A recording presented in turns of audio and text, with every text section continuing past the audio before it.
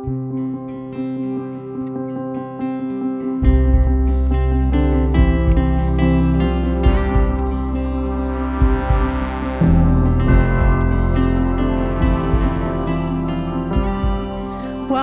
You're listening to the RPC Sermons podcast.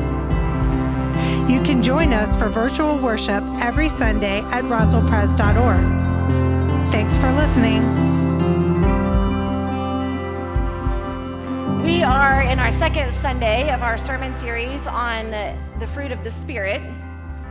And I'll just remind you really quickly, the fruit of the Spirit comes from the book of Galatians chapter 5, verses 22 and 23. And it says this: by contrast, the fruit of the Spirit is love, joy, peace, patience, kindness, generosity, faithfulness, gentleness, and self-control. There is no law against such things. And I'll remind you that when we look at this verse, the fruit of the Spirit, it's singular, that this is a gift that the Spirit gives us that bears fruit, and it's got all these different aspects. And so each week we're looking at a different aspect of the fruit of the Spirit. This morning, we'll look at joy. So before we go to look at this scripture for this morning, let's go to God in prayer. Let's pray. Holy God, we are grateful for this opportunity to be here this morning, gathered together in your presence. And so, God, we pray that the words that are read, the words that are spoken, the words that are heard are your words, that you would be at work molding us and shaping us into the people you desire for us to be. And may this encounter with you be so powerful that we cannot walk away unchanged. In your holy name we pray, amen. We're going to look at the 16th chapter of the Gospel according to John. We'll start at verse 16 and read through verse 22. I would invite you to listen now for the word of the Lord. So Jesus is talking to his disciples, and he says this: a little while, and you will no longer see me. And again, a little while, and you will see me. Then some of his disciples said to one another, what does he mean by saying to us, a little while and you will no longer see me, and again a little while and you will see me, and because I am going to the Father? They said, what does he mean by this, a little while? We do not know what he's talking about. Jesus knew that they wanted to ask him, so he said to them, are you discussing among yourselves what I meant when I said, a little while and you will no longer see me, and again a little while and you will see me? And Jesus goes on to say, very truly, I tell you, you will weep and mourn, but the world will rejoice. You will have pain, but your pain will turn into joy. When a woman is in labor, she has pain because her hour has come. But when her child is born, she no longer remembers the anguish because of the joy of having brought a human being into the world. So you have pain now, but I will see you again, and your hearts will rejoice, and no one will take your joy from you. Friends, this is the word of the Lord. Thanks be to God. I am a terrible memorizer. I cannot memorize anything. And I think the primary problem is it is blank in here, y'all, like blank. I cannot, if you're like, close your eyes and picture the beach, I'll close my eyes. There are no pictures. I cannot, there's nothing, which might explain so many things, but there's nothing up there. And so I have such a hard time memorizing because I can't see these images of the words or whatever. So when I was in elementary school, our children's director, Miss Margaret, encouraged us to go home and memorize Psalm 100. I'm not into memorizing. No, thank you. And then she said, anyone who comes back next week, who has memorized Psalm 100, gets a prize. Well, lucky thing, I am into prizes. So I go home and I work all week to try and memorize Psalm 100. I work and I work and I work, and I walk into church the next Sunday, I have memorized Psalm 100. So I find Miss Margaret so I can recite it for her. I do not still have Psalm 100 memorized, but what I do recite from Miss Margaret is this: make a joyful noise to the Lord, all the earth. Serve the Lord with gladness. Come into his presence with singing. Know that the Lord is God. It is he who made us. We are his. We are his people, the sheep of his pasture. Enter his gates with thanksgiving and his courts with praise. Give thanks to him. Bless his name, for the Lord is good. His steadfast love endures forever, and his faithfulness to all generations. Miss Margaret is delighted that someone actually went home and memorized Psalm 100, and she declares, I have won the prize. The prize is this. This is an illustrated book of the 23rd Psalm, and she told me to go home now and memorize this one. I think there was some confusion. Memorizing more scripture is not a prize. I still feel like Miss Margaret owes me some ice cream or something like that. I don't know. But nonetheless, Psalm 100, even though I don't still have it memorized, Psalm 100 has this place inside of me. And so as soon as I heard that we were talking about joy this morning, I thought of that psalm. And I thought about make a joyful noise to the Lord, all the earth. And I think part of the reason I thought it was so important for us to look at this psalm this morning is because not only does Psalm 100 call us to joy, but it tells us why we have this joy. It tells us why this joy is so important, what makes it different that we have joy in the Lord. It explains to us that we have joy because we know that the Lord is God. That we have joy because God made us, that we are God's people, that we're the sheep of God's pasture. We have joy, this psalm tells us, because our identity is in God, because we know that we've been created by God, that we are being held by God, and that is such a good thing that we then are people of joy, and therefore our declarations are declarations of joy. Now, to be clear, the psalm didn't say anything about being happy, because there's a difference between happiness and joy. Happiness is a feeling, it's an emotion that we experience based on the circumstances that are around us. Happiness comes and goes, it can be fleeting, because for Pete's sakes, when the dog bites and the bee stings and when I'm feeling sad, I'm not happy then.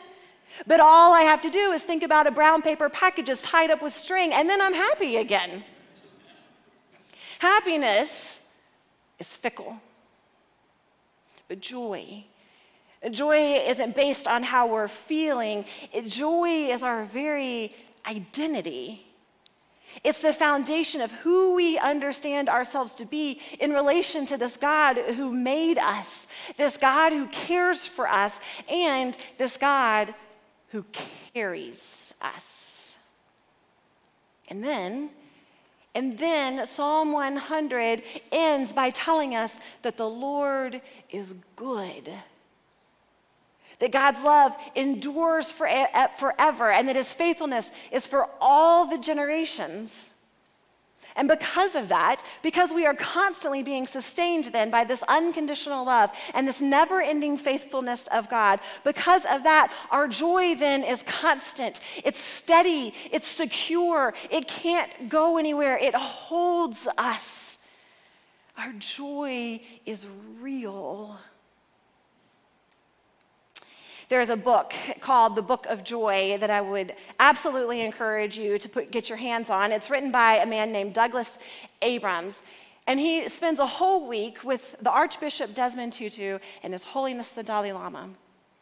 They spend this whole week discussing joy and what is joy and what does it look like to live in joy, which is interesting, of course, because Desmond Tutu is constantly fighting oppression and apartheid. The Dalai Lama has been exiled from his home country. These aren't exactly joyous circumstances. And so together they sit and they discuss what is joy and how they know joy. In the beginning of the book, they take time to define what joy is exactly. And the Archbishop says this: it is wonderful to discover that what we want is not actually happiness.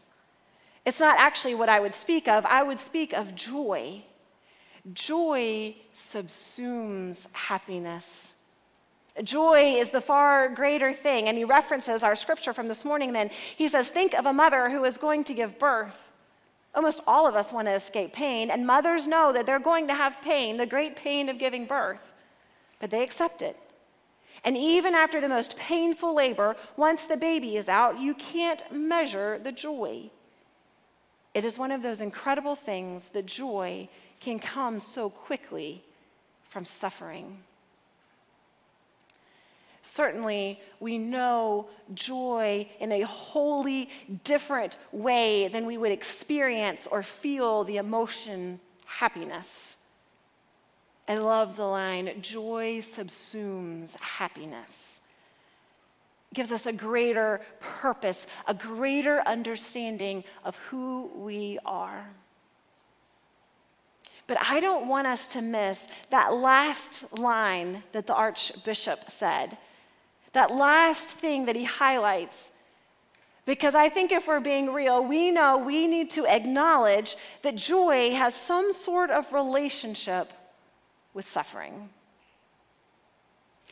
And I can't help here but pull a Jeff Myers and reference an obscure 80s hip hop song, because Rob Bass has been singing to me all week long.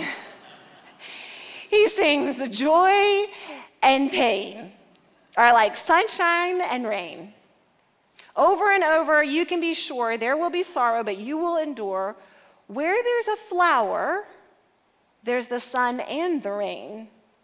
Oh, it's wonderful. They're both one and the same. Joy and pain are like sunshine and rain.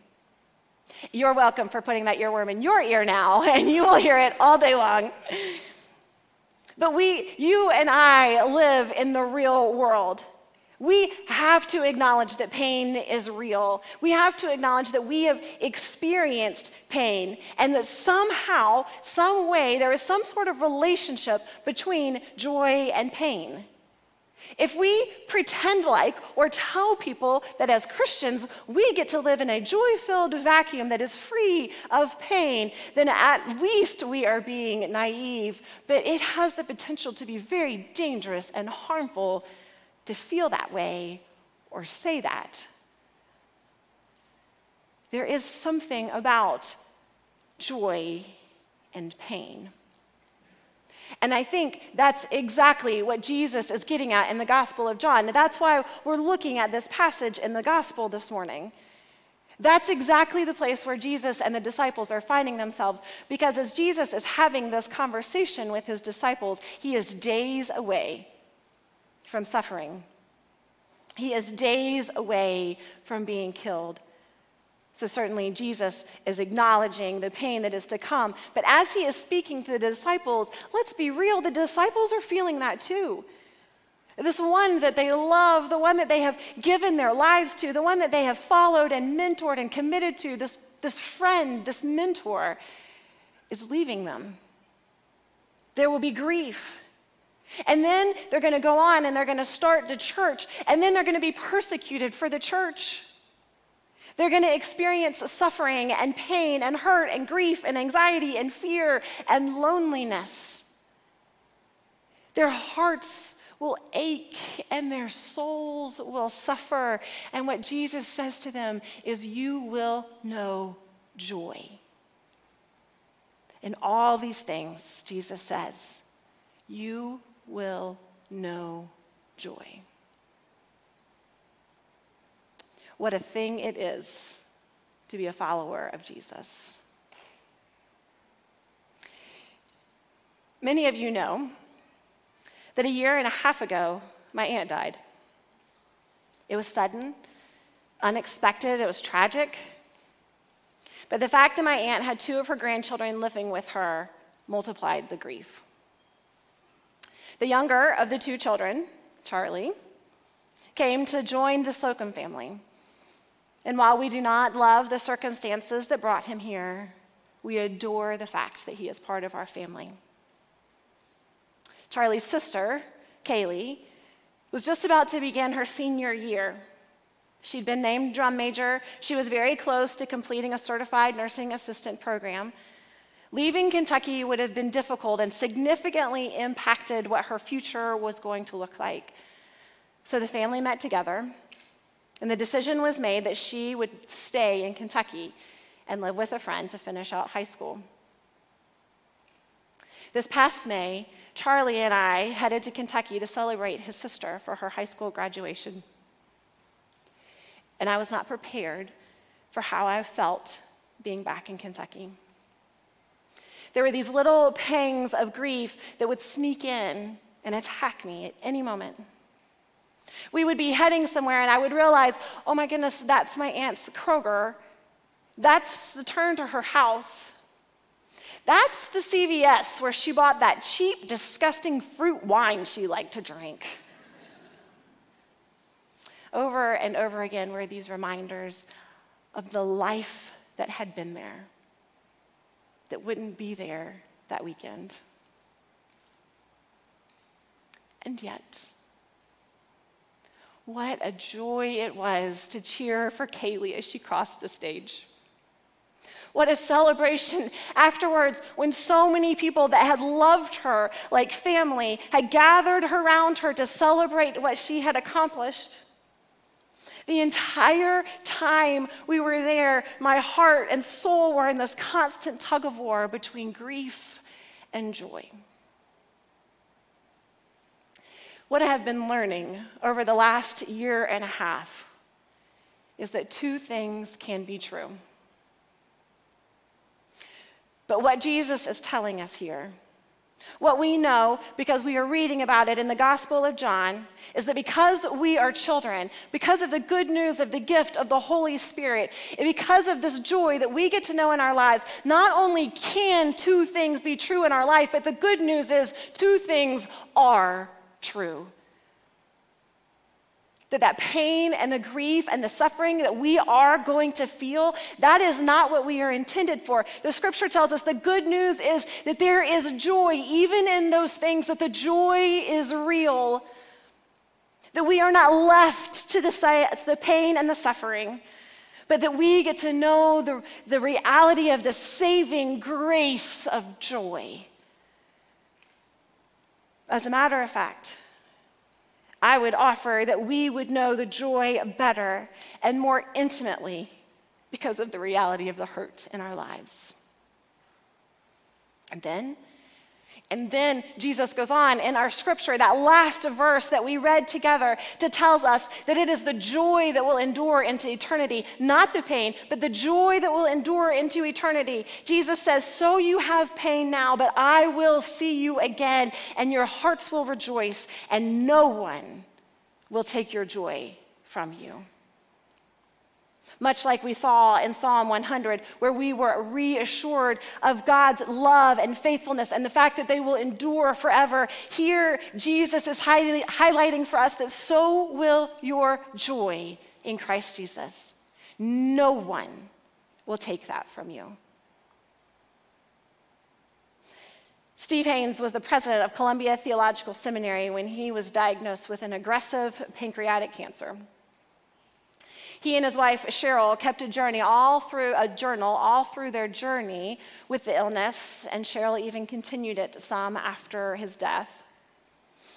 They published it in a book. It's a fantastic book. I would certainly commend it to you. It's called Joy in the Journey. It's remarkable. But I want to share with you this excerpt from a passage, an entry that she wrote after Steve had died. She's reflecting on this same struggle, this same tug of war. She's talking about this mixture of gratitude and tears that she is constantly feeling, and how her faith, how Steve's faith, how their faith held them all through this journey. And she says this: Steve is now face to face with God, fully in God's presence, and he is knowing fullness of joy. No more scarcity, no more drops, but abundant, overflowing fullness. Joy fully. She goes on to talk about how much she's learned from Steve, how much she appreciated and valued their marriage and relationship, how much she grew closer to Jesus because of her time with him. And so she ends the entry by saying, "My heart is full, even in grief." For Cheryl, the gracious good news is that two things are true. But for Steve, the blessed gospel is that it is the joy that has endured. That no longer does he know the pain, no longer does he know the suffering, but no longer holding on to two things because he is knowing joy fully. The blessed truth that we get to know, the gift of the Spirit that we get to have because we are God's people, is that not only do we cling to that joy that we get to know, but Scripture assures us that that joy is tenaciously holding on to us. And so therefore we claim Psalm chapter 30, verse 5 over and over and over again, that weeping may linger for the night, but joy comes in the morning. Friends, we will know grief. We will know pain. But the Scripture assures us that two things are true. And in the midst of all of those things, there is a joy that is sturdy and is steady, and no one will take that from us. And the good news is that there will be a day that we too will know joy fully. Thanks be to God. Let's pray. Holy God, indeed we give you thanks. We give you thanks for the gifts of the Spirit, for the gift of joy that we would know. So God, we pray that you would continue to speak into our lives, calling us to be your people and to live out joy. In your name we pray. Amen.